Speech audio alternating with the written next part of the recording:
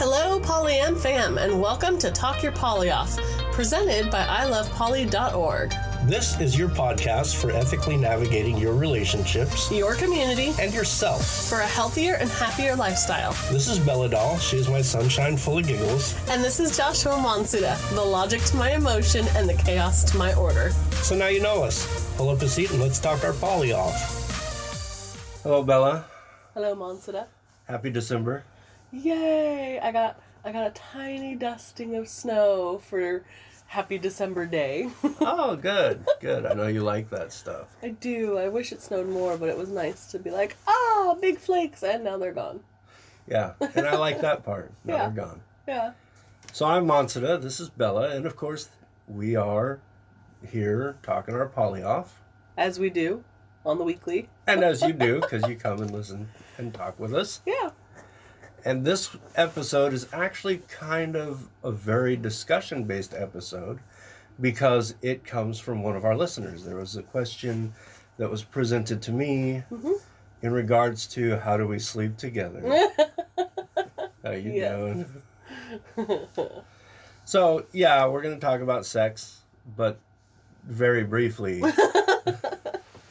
What we're really going to talk about is sleeping arrangements, which is pretty much what the question was.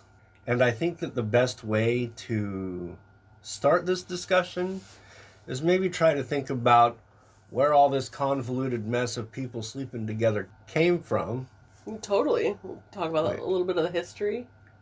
Now, we don't have any historians that can date back to the days of primitive man. I would assume there'd be a lot of huddling and cuddling to keep warm. Yeah, well, I mean, we did learn from the movie The Croods, if you've seen that. I did not learn from that movie. I think I showed it to you, though. I saw it, yeah.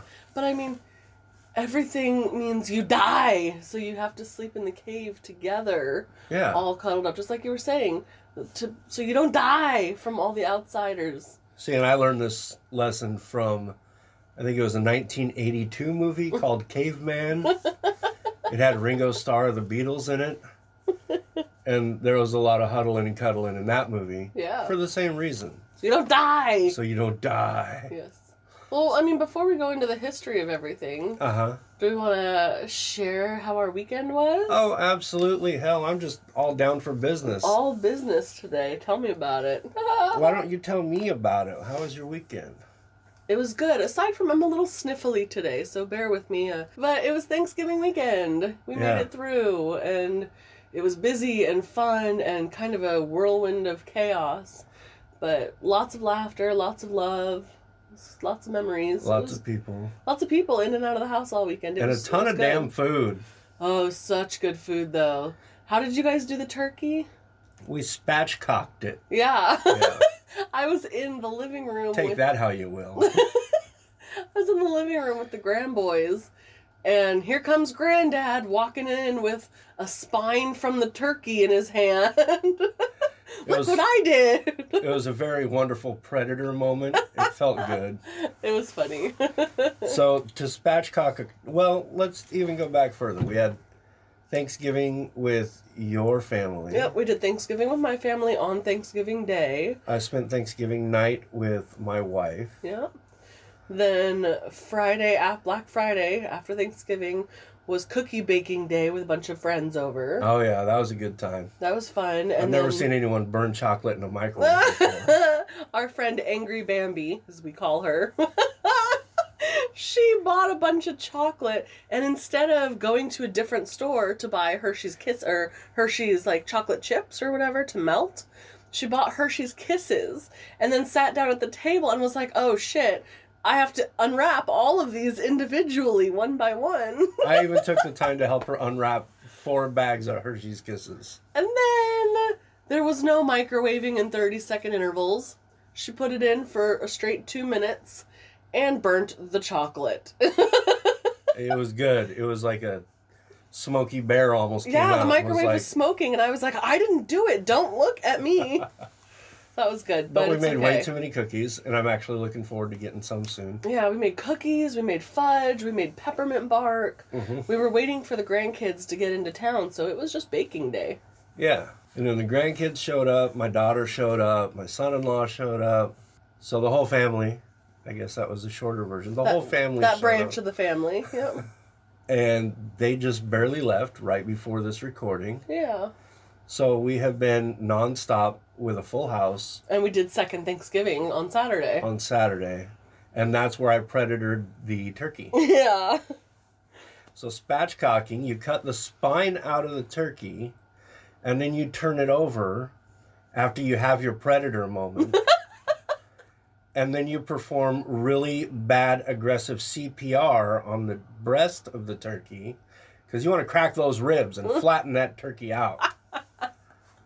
And then you lay it flat on a pan. Yeah. You do all your turkey rub and all that stuff, and then you cook it. And it cooks for like 90 minutes instead of 300 days. Yeah, and it was so juicy and tender and good and seasoned all the way through. It was really good. Well, I have excellent rub techniques. You do. Yes. You do. I do like your hands. Uh-huh. Yeah, and we just hung out with the grandboys and played and watched TV, and then we played card games. Yep. We had like the whole polycule over. Yeah, you brought your girlfriend over. Mm-hmm. My girlfriend and her husband came over. Yeah. And so we had a really cool partner meta night, and the kids were involved. The grandkids were hanging out watching Disney stuff. Your youngest came over. Yeah, so it was a really busy night, and it was fantastic. It was full of laughter and joy and love, and it was all good. We didn't even take that many pictures. Like, I didn't take pictures of the food at all. I was just so busy cooking and making sure everyone was having a good time. I got a couple of pictures of a few things. So it was good. And now we're wrapping up and recording, and then maybe we'll have some time to watch a movie and chill out. Or play Elder Scrolls. Or play some ESO. Yep, and download the dragons. Yes. We have to see. So, anyway. Back to the episode. Let's talk about where this whole sleeping together business comes from, to some degree. And that's the ancient Roman times. The marital bed was a place for romance, but not sleep. Folks in the Middle Ages viewed beds as places of courtship, where unmarried couples were permitted to be in the same bed, but were separated by a strategically placed bolster. Before the Victorian era, sleeping in the same bed with your partner was considered unhealthy. Yeah. It wasn't until the Industrial Revolution that couples slept in the same bed, as really a result of limited living space in the cities. Yeah, and now, according to Virginia Tech professor Roger Ekirch, a historian and author of the book At Day's Close, Night in Times Past, there used to be a financial incentive to sleeping together. As recently as the 1800s, it appears our history of bunking together runs much deeper than just financial necessity. We human beings are also a little scared of the dark. Night, man's first necessary evil, inspired widespread fear before the Industrial Revolution, Ekirch says. Never did families feel more vulnerable than when they retired at night.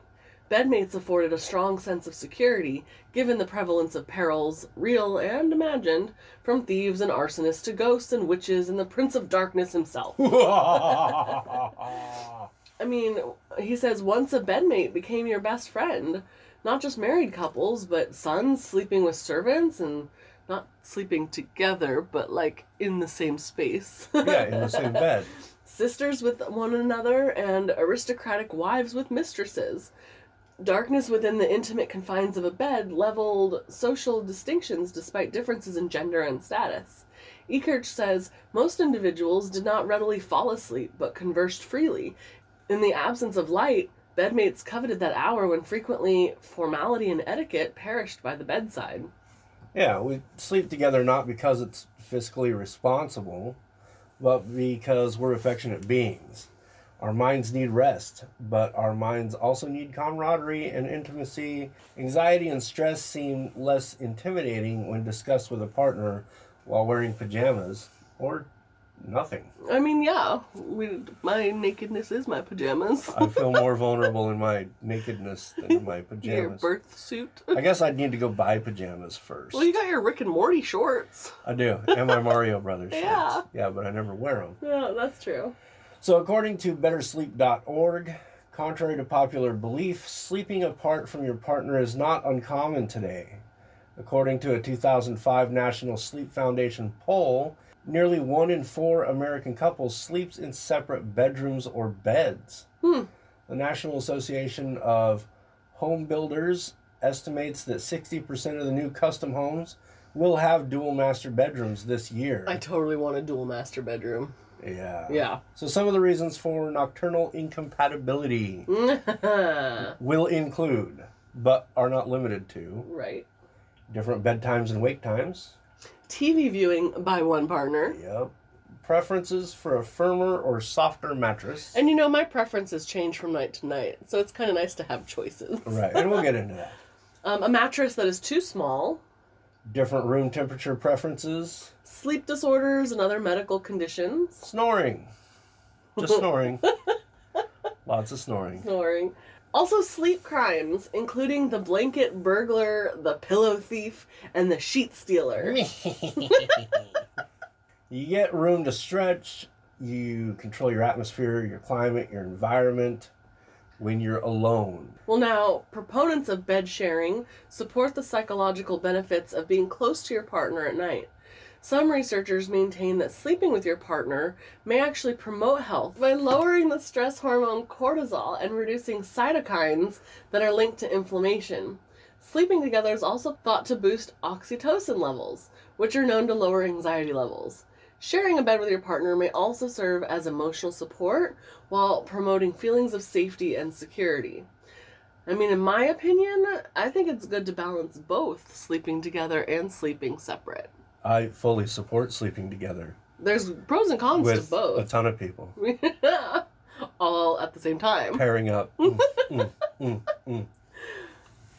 I think a big issue we see today, in today's world, that couples run into is if you're not sleeping in the same bed, the outside perception tends to be that you're not having sex. And people are afraid to admit to sleeping apart because they fear that judgment and assumption. If I tell the neighbor down the street that we have 2 separate bedrooms, they're going to be like, oh, their sex life must suck. What's wrong with you guys? Right. Well, and another simple aspect is the possibility that we have grown conditioned to seek a sleeping partner as an aspect of measuring a successful relationship, like what you're talking about, in typical monogamous life, or just in general. Like they might think that we're on the outs, or, it's not long before that home falls apart. Right. Danger, danger. Right. On the other hand, I also think that it's that fundamental desire for not feeling lonely. Comfort, security, they play a large part in the choosing of having sleep partners versus sleeping alone. Totally. Like back with the early days where the darkness is scary. What do you mean the early days? I struggled just the other night when you were staying over at your wife's and I was like, the house is making noises. The dog is barking for no reason. The dark was scary yesterday. And as much as I wish I could say that you were a special case, I think that a lot of people do have that issue. Right. And that's why a lot of people choose to sleep together. And I think that sleeping together is a fantastic thing. And if that's what someone wants to do, and they have a partner that also wants to do that, then perfect, because sleeping with your partner is great. Yeah. I will also say sleeping alone is sometimes the most glorious thing ever. Well, we're both very excited for tonight's Sleep Alone. Yeah. Now that we've really just kind of covered some base here, we laid some groundwork for discussion on sleeping alone versus sleeping together. Where it comes from, kind of why it started. Right. I feel like everyone's on the same page. Yeah. So I'm going to quote the question that presented for this episode. Sure. So we had a listener who had said, I know you and Bella have separate rooms. How do you decide who sleeps where with who? And what if one is craving sleeping together and the other one doesn't? That's a good question. And it sparked a lot of good conversation. And this is a big deal, so I felt like maybe this would be a great conversation for us to have with the rest of the world. Yeah. I mean, what you just said, like, for the rest of the world, it does make me wonder, too, what other customs are, because obviously we only know here in the U.S. with our firsthand experience, but it does make me curious and wonder what other countries do as far as sleeping arrangements on a, like, in a customary sense? Like, what do they typically do, you know? Like, how many stuck with the formalities of etiquette and socialization in that time frame versus, like, maybe it's just America where we're all bunking up with people. Because, right. And that's a great point. So maybe we'll talk about how we do it here in America. And we'd love to hear your emails. Oh, absolutely. Tell us how you guys sleep together. I know we've got plenty of listeners in Australia and New Zealand and France and all over the place. Okay, so it starts out simple enough, right? Generally, we just have a basic discussion, maybe a quick check-in. You know, we've been running all day, we've been doing stuff all day. Maybe we've planned for the next couple of days where to sleep. Yeah. And then toward the end of the afternoon, just double check with each other. Maybe one of us had a stressful day, or maybe someone got bad news. Yeah. So it's simple as a check-in. Bella, where do you want to sleep tonight? Yeah. You know? Well, like you said, we might have it scheduled out where we're like, okay, we know you've got a date night this night, I've got a date night this night, so we'll probably do alone nights, or maybe you'll come home and we're going to plan to sleep together, or whatever it is. But life happens and things come up. So those check-ins get really important, and they come up, it could be at dinner time, or it could be when we get off work and you're like, I can tell you're a little on edge. How are you feeling tonight? Do you want to feel some alone time?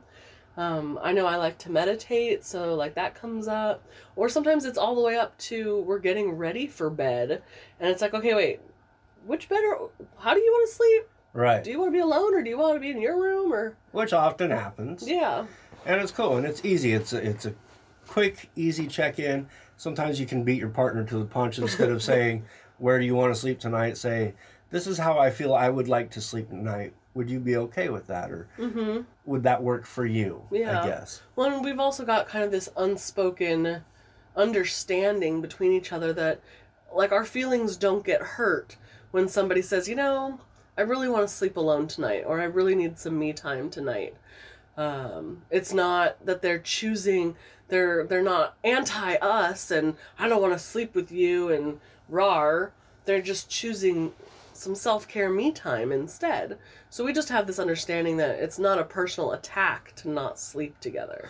Well, and that's actually a big thing, because initially you could think or you could feel that, oh, they don't want to sleep with me. What am I doing wrong? What's wrong with me? Right. So an easy way to flip that script so that you feel more comfortable with it is accepting that they might just want to stretch out, or maybe they're feeling gassy. I don't know. Like, right? You know, and they don't want to upset a partner, and they just want to be a little bit alone.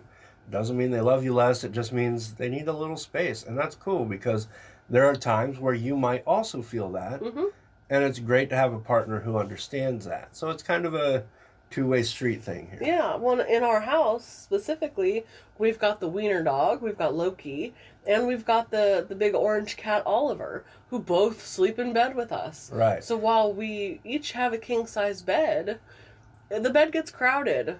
Everybody's all four of us are piled into the bed. Right. And sometimes it's nice to just have your own space. So I guess we could even back up a little bit here. The arrangement that Bella and I have is that we have 2 bedrooms. She has her own full environment room. I have my own full environment room. We each have our own beds, and that's where we bounce back and forth. Yeah. Now, before this house, we had more bedrooms, and we had a different partner. So that's where, I guess, this starts to become complicated. In a monogamous environment, this would be the end of the episode, because it's that easy. Right. It really is. Right. A couple each has their own room. Right. And sometimes you want to sleep here, sometimes you don't. That's totally cool. However, now that we are not talking about monogamy specifically, and we're talking about adding people into the bedroom mix, that's when it starts getting a little complicated. Well, and when I first moved in, you know, I've been an outside partner to married couples multiple times, so it wasn't a new thing to me. And I learned over the last decade of practicing polyamory, I know that I need my own space. I need somewhere to escape to. I need somewhere when I get off work, I need to decompress. I want to be able to close my door. I need my own space. So when we were discussing moving in, that was part of the deal, was that I need to have my own room. Mm-hmm. And I've done that before with previous couples. And so we made that work, and that was not a problem. And then as time went on, both you and your wife were both kind of like, oh man, that'd be nice to have my own room. And we could have made it work, but we ended up turning one into an office, and there were still 2 kids at the other end of the hall. Right. But there were bedrooms to make it work. Well, and in that scenario, what had happened was once you moved in and I was spending nights in your room, I kind of forfeit my shared room to my wife. Right. So she had a room, you had a room, and I just did this ping pong thing. Back and forth. Where I'd bounce back and forth between rooms. So mm-hmm. I kind of became a bedroom vagabond. Yeah. And would end up just alternating. Mm-hmm. And I tried to make it equal. And so that left an odd night, which I either chose which room I wanted to be in, or oftentimes I would go sleep alone. And, you know, if that meant hanging out on the couch, I was good with it because we had a nice couch with the fold-out thing. Yeah, it was your free night to And it was a choose. free night, yeah. So either way, it still worked to a degree, mm-hmm. right? And on top of that, even before you moved in, because you're the first live-in partner I had, I was still okay with sleeping by myself because I'd grown accustomed to it. I used to work graveyards a lot. Yeah. And I'd be at work when my wife was asleep, and she'd get up and go to work, and the kids were at school, and I'd go to sleep. And so sleeping alone has not really ever been an issue. I've actually often always enjoyed it because I think we're going to talk about the benefits later, but I'd get to stretch out and I'd get to just relax. And, yeah. And after a long night, I could just come and crash and not have to worry about anyone else but my own sleep. Right. So that was good. Okay, so back to having multiple partners in one house, though. Mm-hmm. At this point, it was no longer just every other night I'm in a different place. Or Monday, Wednesday, Friday, I'm with you. Tuesday, Thursday, Saturday, I'm with her. And then Sunday's my free time. I mean, that was kind of what we had. Yeah. But there are other aspects to scheduling sleep that come into play on that. And that's where it starts getting a little more complicated. Like, if you and I are celebrating an anniversary and that falls on a Thursday, you're going to want me with you, in theory, on our anniversary night. Right. But Thursday is generally the other partner's night. And then negotiation needs to happen, or rescheduling needs to happen. Yeah, I think people need, in general, to be pretty flexible and open in these types of situations. Like, you understand that shit happens. Stuff comes up. You know, as a planner myself, and I like my regimented, I like knowing exactly what goes on all the time. Even I understand that things change and can be altered. It's okay. Right. So going in, understanding that someone's not trying to take your time or screw you over. You know, sometimes stuff just comes up, and be flexible with it. Sure, you want this night? Cool, I'm going to switch it with this one if that's all right. You know, or you need all of these days this week? Cool, but I'm going to take 4 days next week or whatever. Like, you negotiate, like you said. Right, and we managed to do that pretty well most times. Yeah. But when emotions start taking play into it, mm-hmm. the insecurities or the jealousy, the outside the bedroom work stuff that comes into play, then sometimes it's a little tougher to deal with those schedules and those negotiations. Well, and I even struggle with the smallest thing, right? So, like currently right now, you have a standing date night with somebody else on Tuesdays. Uh-huh. Tuesdays are the movie theater's cheap movie night. Right. So I'm like, great, I can never take you to a cheap movie now because you always go see this person on Tuesdays. So those feelings absolutely come up. And that's when you just have to do that internal monologue talk and, okay, sure, your date night is on Tuesdays, but that doesn't mean there's not room for switching if I want to take you somewhere special. Right, absolutely. And the same can be applied to the bedroom. Right. Now, what if you find that a partner has another partner who, I guess you're meta more, mm-hmm. maybe is trying to get more night times through, you know, coming up with, oh, well, we had a super date this night, or this day is special to me. I mean, at what point is discussing and negotiating and scheduling not enough, and maybe having serious discussions an important thing? I mean, like, what are you looking for? How do you find that? Well, I think that line is going to be different for everyone based on their relationships. Like, if I was close to the meta, I might try reaching out to the meta and just be like, hey, I'm starting to get a little frustrated here because I'm feeling like this is happening. But if I don't have a close relationship with the meta, it's awful to put our shared partner in the middle of conversations because that just eats away at the partner. Yeah. So maybe that's when it's time for like a group polycule check-in meeting, whether that's group chat or in person, whatever works for you. But it's got to be a safe space where people can openly talk about their feelings and say, without pointing fingers, I'm feeling like my time is getting cut short. What can we do about that? Yeah. I want you to get the time that you need and want, but I also want to make sure my heart's taken care of too. And having that open, safe discussion. Absolutely. It's not easy. And everyone may not be on board, but it's always an option. So let's take it to the less easy step here with another example. I'm just going to throw a random partner in the mix. You and I are living together, and Susan and I are living together, and the three of us live in a house. We all have our own bedrooms. Or, I guess, let's simplify it. We're living in the same house. There's 2 bedrooms. I'm doing the bedroom vagabond thing. You're bouncing between them. Or even if you have your own bedroom. And say Susan and I get into a heinous fight. I mean, this is not good. It's one of those fights that gets to the point where it's like, you know what? Fuck you. I'm sleeping on the couch. Right? But when you're living in a house with more than one partner, you're feeling bad. You might want to go get comforted and consoled.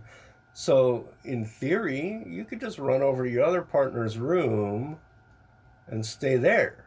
You know that if you do that, though, that's going to cause some real big issues in an already hairy situation. Right, because then that creates tension between your 2 partners. Right. One thinks that you're choosing the other over her and whatnot. And that's not easy to do. Yeah. Especially when you're already upset or you're hurt. And I'm sure that there are plenty of people out there who have been in a scenario similar to this. Sometimes that is a great night to sleep alone. Go to the couch. Go to the other room. Go sleep in the car. Down the street. I don't care. I do a buddies. Make sure that you don't sleep with another partner, though, if you want to avoid having to deal with all the extra work that goes into repairing some damaged feelings. Right, and now you're going to be the go-between between the 2 pissed off partners. And that's never fun. No, we've been there. I think consideration in general, it's like my life motto. But in general, when it comes to sleeping situations and scenarios and whose room do I choose to stay in, and do I get upset at my meta because my partner chose that room, I think a lot of that will get smoothed out if you can keep your shit in check and calm and think about it from the other person's side. Yeah. If you're the married couple and there's a new person entering the dynamic living there, they might not have all of the other benefits that you have just in simply being the married partner. The natural benefits that come with that. Right. So if there's like an extra day this week that they want, maybe that would be the considerate thing to do if you and your partner are going to be doing some special thing with the kids that this new dynamic partner is not going to get to be involved in. Right. It's just considering how other people are going to feel in the situation. Put yourself in their shoes. Yeah, should be easy enough. You would think, but it's not. So basically what we did is we talked about a monogamous separate sleeping scenario, and we talked about polyamorous multiple partners living in the same house kind of scenario. And then there's obviously always going to be other aspects. You could have a partner who doesn't live with you but will come and stay the night. There'll be times where you go stay the night at another partner's house. So there's a ton of things to cover here, and we're not going to get through the details of everything, but I think that those will come up again here shortly. Yeah. So let's talk about sex. Let's talk about sex, baby. I knew that you were going to do that. Whether you're living with multiple partners or you have multiple partners and one comes over and you find yourself having intimate time and you take it to the bedroom. If the other partner wasn't invited or doesn't want to be involved or that's not the dynamic that the metas share, then that other partner is going to go to their room. You know, maybe at the end of the night or whatever. That's where it can get a little complicated. It's nice to have your own room because then you get to have your sexual encounters or your intimate encounters with a partner that you might not get hanging out in the living room while the other partner's like in the kitchen or doing something outside. Right. You still have your own intimate space for you and your partners. And that's one of the amazing benefits of having your own separate room. Now, with that said, whether it's us here in this house or where we were in our last house, the bedrooms of each of my partners, or like here with you and I, is still very close together. Right, like wall sharing. Wall sharing, yes. And then, so you're in there having sex, and your partner in the next room can hear it. Even if you're trying to be quiet. Right. How does that work? What do you feel about that? It's so much fun. Yeah? It's my favorite being woken up at 3 a.m. when I have to go to work to sex. Yeah? Yeah. And you're not having it? No. So now I would talk about this a lot, but I don't have a lot of experience in this point, being the solo one in the room. Right. While the partner's getting the bang away you going. get all the sex happenings while I get to listen to them all. That's got to be exciting. It has its moments. Yeah? Yeah, it's totally a turn on sometimes. Okay. I think the only time I've ever been really upset by it was the one time when I got woken up at like 2 or 3 o'clock in the morning and I had to work the next day, but you didn't. Or it was something like you took the day off to spend with your partner. Yeah. And I had to go to work. And I was like, are you fucking kidding me right now? Yeah, you guys were having like next day. marathon sex all night, and it was fine when I was falling asleep with the TV on because I couldn't hear it. But once the sleep timer went off, and then I had passed out and I was asleep, and then you guys were back up for round 3, that's when I could hear it. I was like, God damn it! But other than that, it's never really been a problem. So, and that becomes the issue, right? Even if you're trying to be quiet, which there were a few times during that night specifically we were, because I want you to get a good night's sleep so you can get to work. I was thinking about you. Don't say that! Well, in the sense at least that I didn't want to wake you. Right, you were considerate. Yeah, I was considering you. But it didn't work, and as quiet as we were trying to be, I thought we were trying to be, it was still noisy enough. And then I got passive-aggressive as fuck. Yeah, you did. I went to the bathroom, and I was, like, slamming doors around. Made damn sure that they knew that it woke me up. And I remember, too, because I'm not with this girl anymore, but she heard you, and she's like, uh-oh. Are we in trouble? Did we wake Bella up? And I was like, oh, no, she's up many times at night to go to the bathroom or whatever, trying to play it off like it's cool. And in my head, I'm like, well, I'm gonna have to deal with this bullshit tomorrow. So it's good times. But I mean, in general... Oh, pro tip. Don't put your headboard against the wall that shares with your partner's room. Yep. I always face my headboard toward an outside wall or away from the partner's wall share. Keep that in mind when setting up your room. And I think it's also actually a good discussion to have, like, with metas or whatnot, the comfort level of, you know, hey, if my partner's home, they may hear you. Yeah. You know, like, are you comfortable with that? Otherwise, sexy time might have to wait until that partner's not home. Or when you go to their place. Right, or when you go to their place. Or when you buy a motel room. Just having those open and or honest... when you find yourself in a car in a parking lot. Or on a hiking trail. Are we done? Yeah, okay. Having those open and honest conversations so that way nobody's surprised. You know, and we do that all the time with, like, our what ifs. Uh-huh. Hey, I'm going to have girlfriend so-and-so over. How are you feeling today? I mean, this could go to sex. This could go to just heavy petting on the couch. How are you feeling about all that? Kind of doing that honest, open check-in again. Well, that's a big deal, and I think that would maybe be better suited for another episode. But because you brought it up, I think that when you're discussing potential relationship nights or date nights, and I guess it makes sense. Sex nights. If you have someone coming over or whatever the scenario is, you know that you can't plan out every single intimate detail. Right. And some things just happen in the heat of the moment. And if you have a partner over to watch movies or so on and so forth, like the last date night I had with my new girlfriend was at home, mm-hmm. You don't know for sure where it's going to go, but you don't want to say it's not going to go as far as it could go. And so before the date, you and I would talk, and I said, I don't plan on doing this, and I don't plan on doing this, but I know that sometimes things happen, and if I happen to go in that direction, how do you feel? Right. And that's a really good idea for any kind of date. Yeah, well, and on my end, it's an at-home date.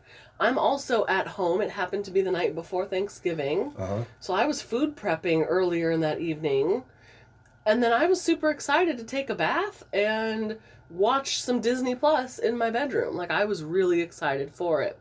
So I kind of laid out to him my plans for the evening at home and was like, look, if you see me into the kitchen, I'm not out here spying on you. I'm maybe making a drink.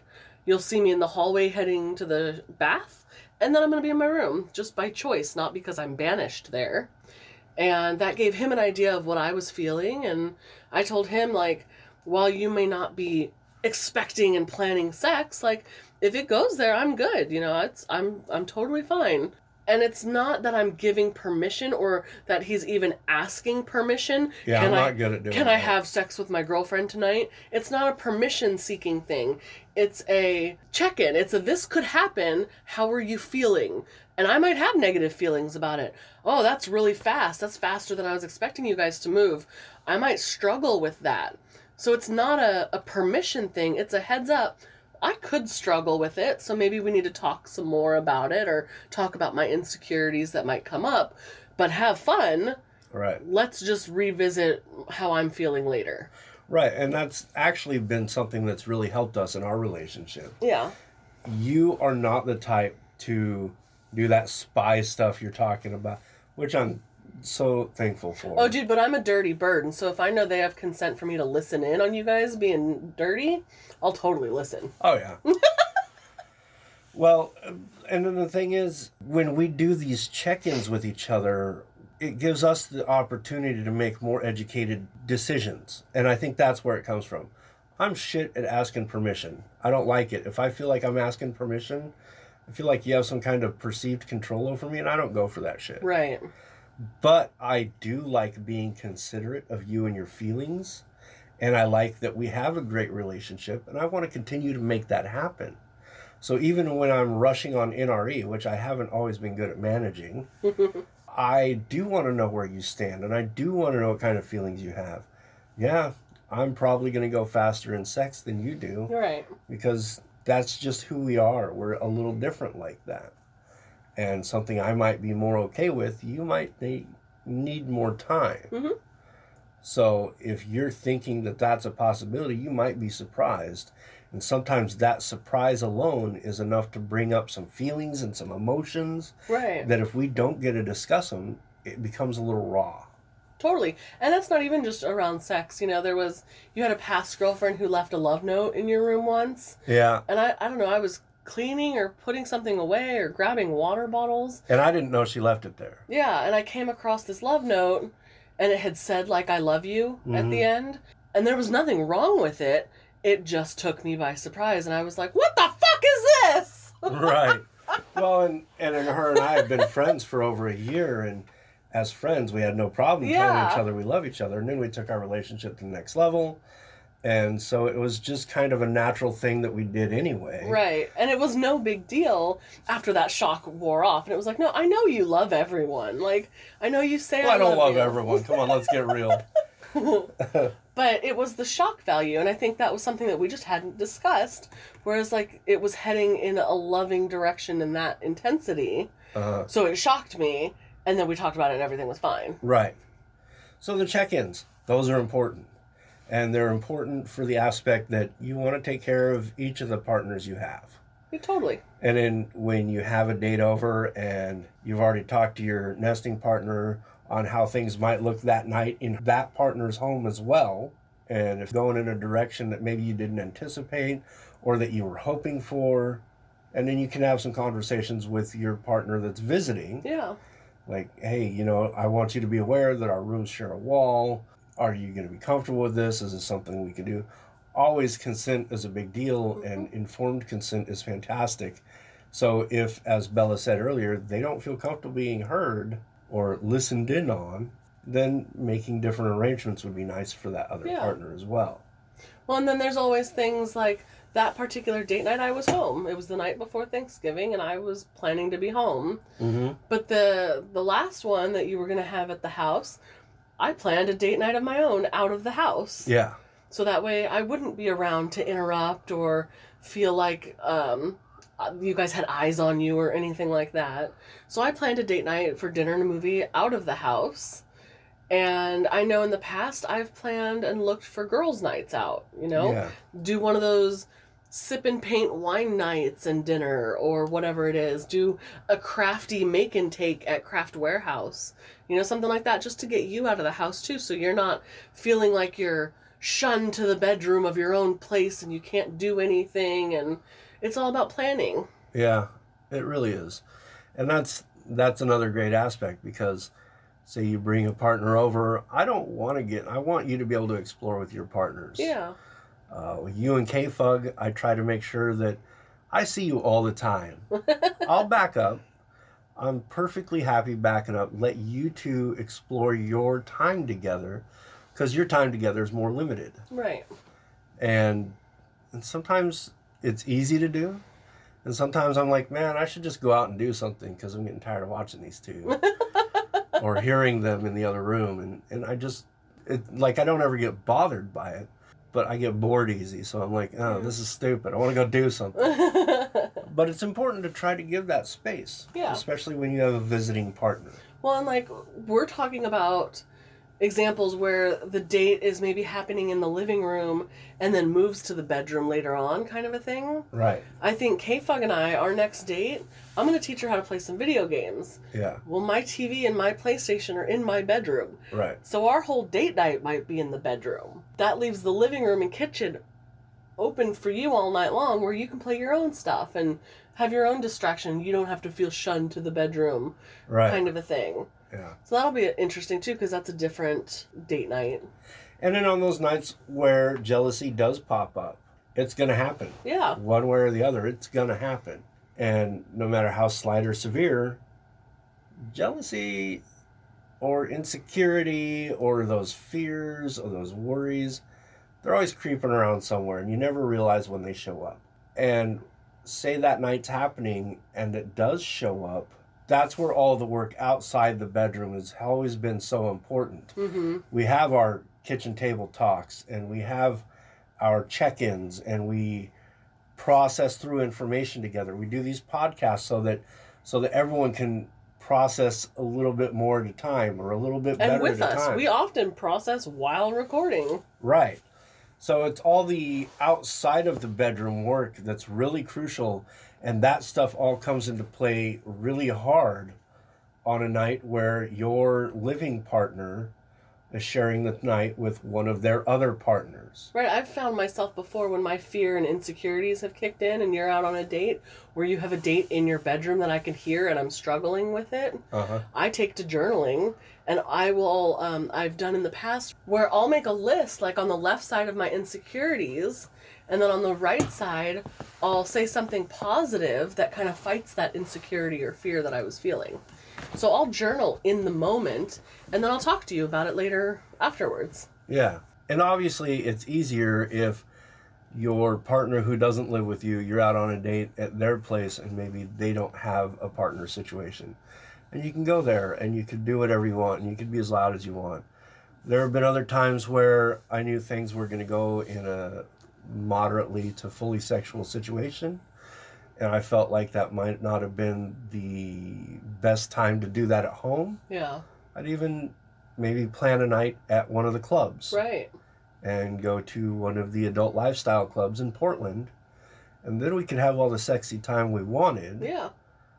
And that would be that. And then my partner's living at home wouldn't have to hear all the weird noises.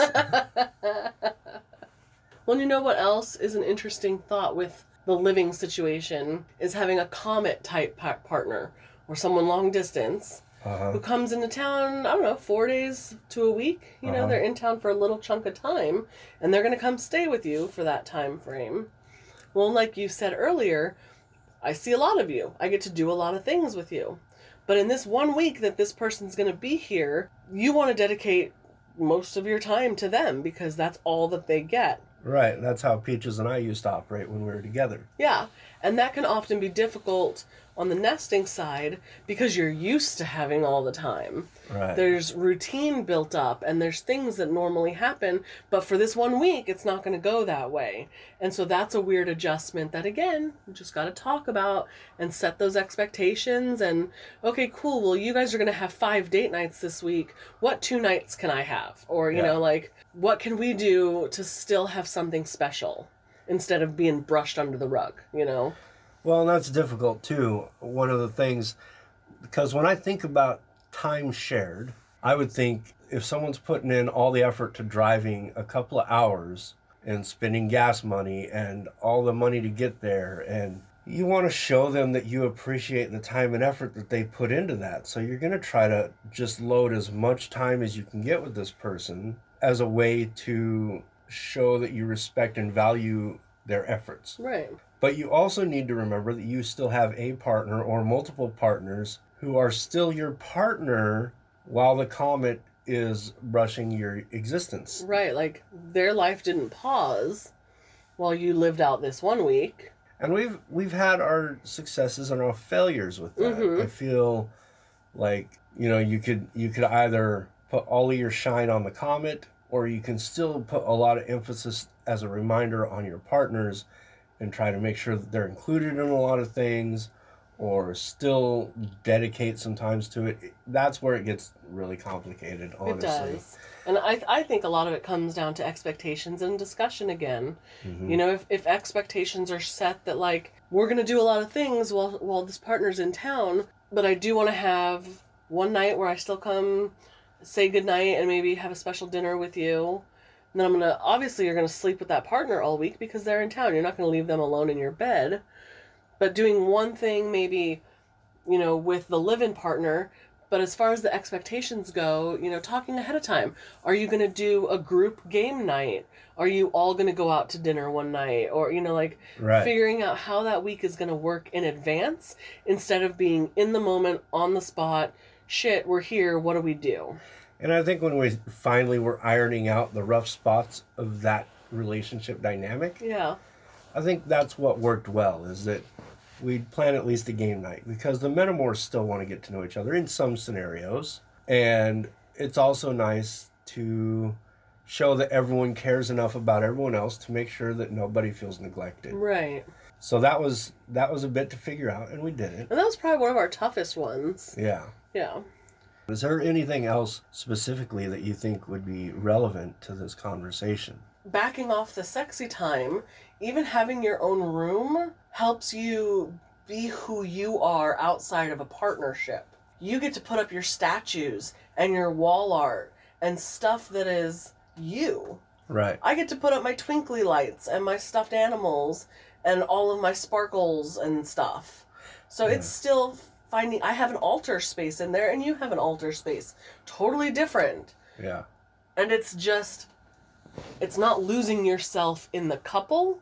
It's still having space that is yours. Crafting your own environment. Yeah, and I mean, think that's essential. Yeah, even if we didn't have 2 separate rooms, like, a lot of people can't have their own rooms. A lot of people have to financially share a bedroom in their living space.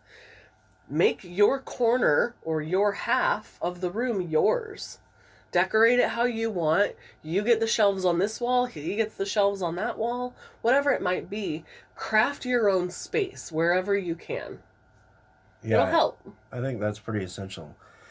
Because one of the downfalls is when I was living with two different partners, and then I ended up in a third relationship, and this girl wanted to come to the house and visit and maybe stay the night, and I'm thinking, well, shit, where would we stay? Because you didn't have your own space at that Because I didn't have my own room.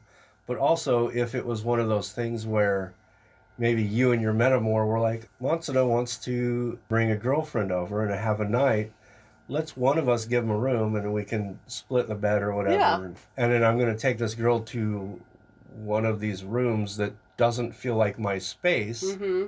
And then I'm going to have feelings of uncertainty or insecurity or don't mind those twinkly lights. Look away from the unicorns. It's fine. I mean, I'm still kind of youthful at heart, so like my statues and some comic booky stuff and that.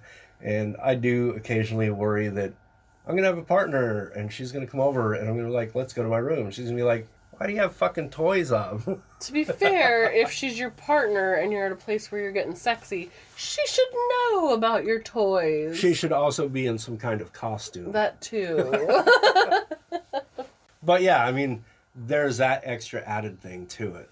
So having your own space, whatever that might look like, not only is good for your experience you want to provide someone else, but it's also good for your own personal well-being. It captures your individuality. That's a great point. Even if it's as small as a bookshelf. You know, I started at that place. Of course I had my room because that was a necessity when I moved in. But when the rest of the house feels like someone else, see if there's a place you can put one bookshelf up. It just helps feel like home for everyone. So then there's also the aspect of who sleeps in the bed. Now, in these scenarios, it's been pretty simple. This coupling or that coupling or alone. But what about multiple partners, all who enjoy sleeping in the same bed together? You and I have shared bed with a couple of other people. And there are their own unique challenges there as well. Like whoever sleeps in the middle-ish or not on an end has a hell of a time getting out of bed sometimes. Hopefully they don't have to pee all night. Or having the people on each side rolling into you and feeling trapped. My ex-girlfriend, I used to sleep in her bed and her husband would be on one side and I'd be on the outside. She was always freezing in the night. So she was a good person to put in the middle because we were very hot all night long and we'd keep her warm. Right. You gotta pick your space. But someone like me, I'm kind of a furnace. And so when I'm in the middle, I'm the log of fire that everyone huddles to keep warm. Not me, I turn away. You're also a furnace. Yeah. So we often do separate a little bit. Repel! But if you and I are together and there's someone on one side of us, the one in the middle doesn't get away as much. Right. And then I pee a lot through the night, so I can't climb in and out of the middle space. Which is funny, because when I sleep in your room, I'm on the outside. Because you like being by the window because it's cold. So you're still climbing in and out. True. And then there's if you have pets in your home, which is a big deal. Bella mentioned at the beginning of the episode that we have Loki, our wiener dog, and Oliver the cat. And both animals are often very close to me wherever I'm in the house. And I'm allergic to cats. Right. So there's that aspect too, because you're not just sharing your bed with humans. If you allow your animals onto your bed, you also have to figure out how these people are all going to work with all the animals. And that's when this is all getting a lot more complicated. Like this dachshund that we have likes to sleep on the small of my back. And then the cat likes to sleep between my feet. And then when I have Bella in bed with me, she's all on one side of me. Like he's either spooning me or I'm spooning him. Right. So the wiener dog is on the back while he's hugging me, and the cat's between his feet. So my body plays Tetris to accommodate everybody in the bed. And that makes for a very difficult next morning. Hence why he's sleeping alone tonight. Yepper. But then there's all these aspects. So you're allergic to cats. It took you a long time to get used to Oliver. And some people have allergies that are much more severe than yours. And then you got to think, other partners that are coming to visit and staying the night, they might also have the issues. So there's a lot of discussion, and it can get complicated pretty quickly. Totally. But overall, we've covered a wide range of aspects on sleeping alone, with a partner, with multiple partners, with multiple species. Well, and I think one of the tricky things that comes up that we haven't had to experience, because we are pretty lucky in this sense, are the couples or triads or quads, however it might work out, where there's multiple people involved and they have one room and one bed. So if two people want to go hook up and get a little sexy, someone's on the couch. Right. You know, like all of that. And that's a shitty situation, but it's life sometimes. That's just how it works.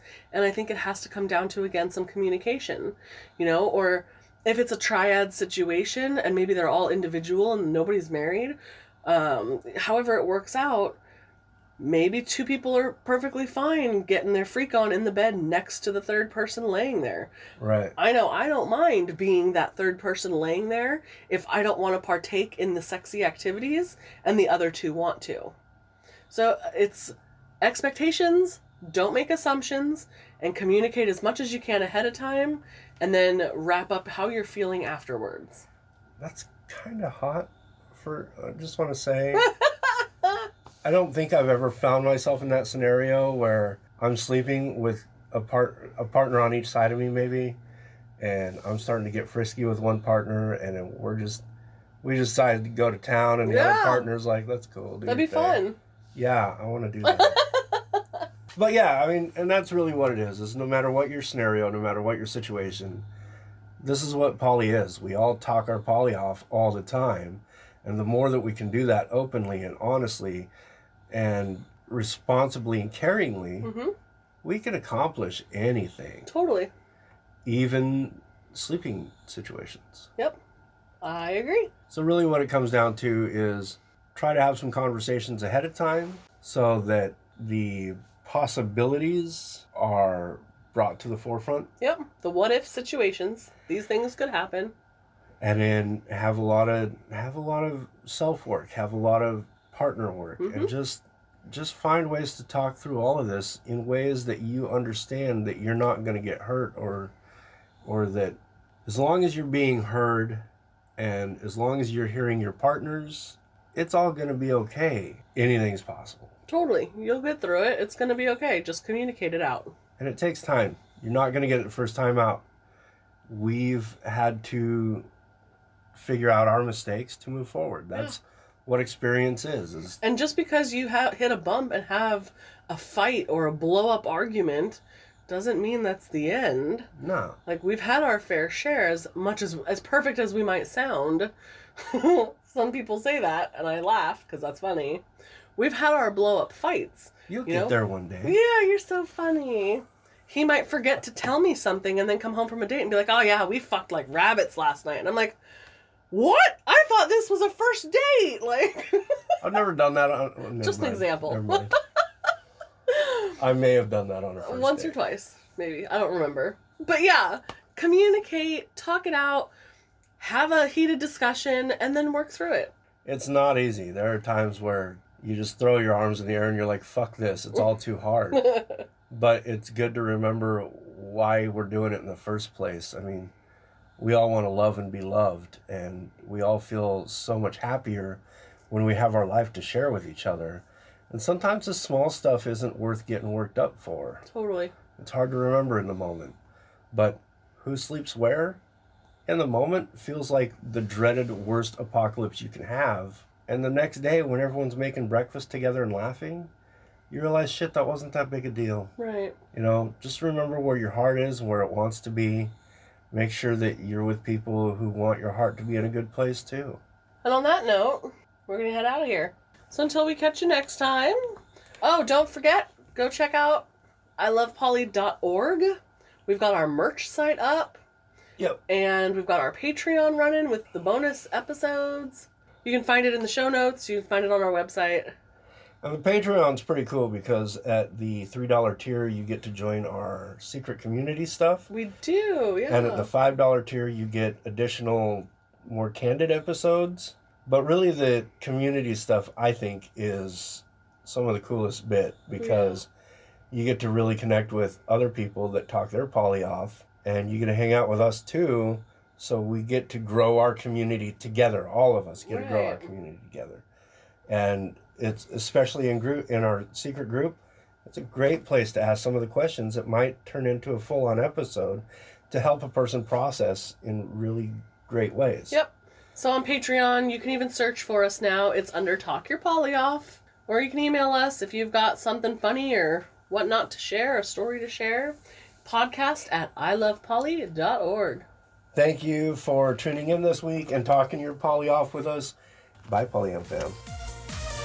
Thank you for talking your poly off with Bella and Monsita.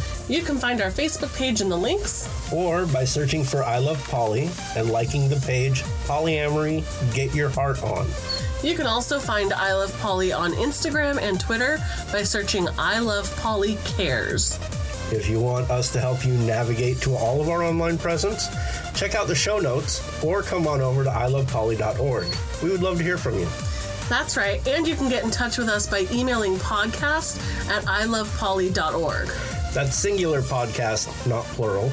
So until our next discussion, Polyam fam, live like there's no tomorrow, laugh until it hurts, and love without limits.